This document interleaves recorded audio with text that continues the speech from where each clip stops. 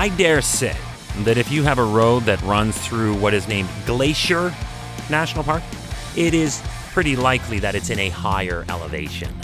But back in 1910, I also feel that there were also likely 0 cars driving this route like we see it today. Hi, I'm Chris May, host of This Day in Weather History, a podcast from the Weather Network in Canada. In 1910, the Canadian Pacific Railway had finally completed its transcontinental railroad through to Canada's west. It was integral for not only the flow of commerce in this very young country, but also to assist in populating the western part of the country. It was therefore of vital importance to keep it open through the winter months. Uh-oh. What happened this day in weather history? So here we are, Canada, 1910. So young, so open, and therefore so vulnerable. We gotta get people here in fast because it's been almost a century since we beat back that invasion from the south. And with the Industrial Revolution being in full swing and all, we gotta fill up the vast expanses of land west of the Great Lakes, and there's a lot of it. Taken from a 1911 census, Ontario was around 2.5 million, Quebec was 2 mil. But then it drops off sharply. Manitoba, 460,000, Saskatchewan a bit better at 490, Alberta, only 375, and BC wasn't much better at 390,000. That's right, Upper and Lower Canada were flourishing, but the rest of the West needed people, and that required connecting the East to the West.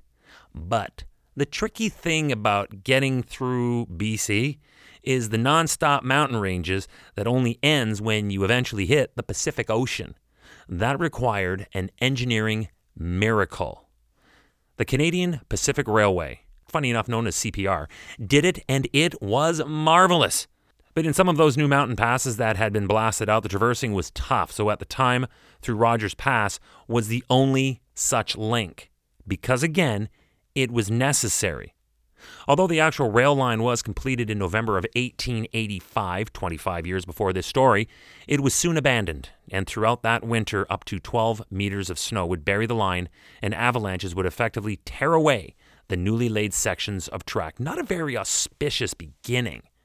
They tried to build a 6.5 kilometer defense line, that's about 4 miles, that cost a ton, but most of the route through the pass was still unprotected, meaning that men and equipment were often called upon to clear the track, and that's where our story takes off. The winter of 1909-1910 was one of those winters where the freeze, thaw, snow, rain, and wind patterns made for a dynamically unstable snowpack. There were several slides and avalanches to start 1910, and on March 1st, there was an avalanche that killed 96 men in the Wellington Avalanche in Washington State to the south. 3 days later, on this day in weather history, it was the evening of March 4th when work crews were dispatched to clear a big slide which had fallen from the Cheops Mountain and buried the tracks. The crew consisted of a locomotive-driven rotary snowplow and 63 men. And time was ticking. The westbound CPR train number 97 was just entering the Rocky Mountains and bound for Vancouver. We had to clear this track. Half an hour before midnight, as the track was nearly clear, an unexpected avalanche from Avalanche Mountain swept down the opposite side of the track to the first fall. Remember that this day in weather history can be enjoyed a number of ways. Right now, you're listening to the full version of today's story on your favorite podcast provider. But there is also the daily video short. They're shot right here in my podcast recording studio, so you get that perspective, and oftentimes they will include visuals from that day's event from when it happened in weather history. So after listening to the full story here, go check out the podcast video short on television or online at theweathernetwork.com/weather history. The 1910 Rogers Pass avalanche killed 62 men, including 32 Japanese workers who were trying to clear a railroad line just outside of Revelstoke and Rogers Pass through the Selkirk Mountains, where around 400 meters of track was buried. The 91-ton locomotive plow brought in to clear the snow in the avalanche was thrown. It was tossed aside 15 meters, landing upside down. The wooden cars behind the locomotive were crushed, killing all but that one man in the crew. The only survivor was Billy LaChance, the locomotive fireman who had been knocked over by the wind that accompanied the fall. Recovery crews found no casualties to treat. They were buried alive in the 10 meters of hard-packed mountain snow.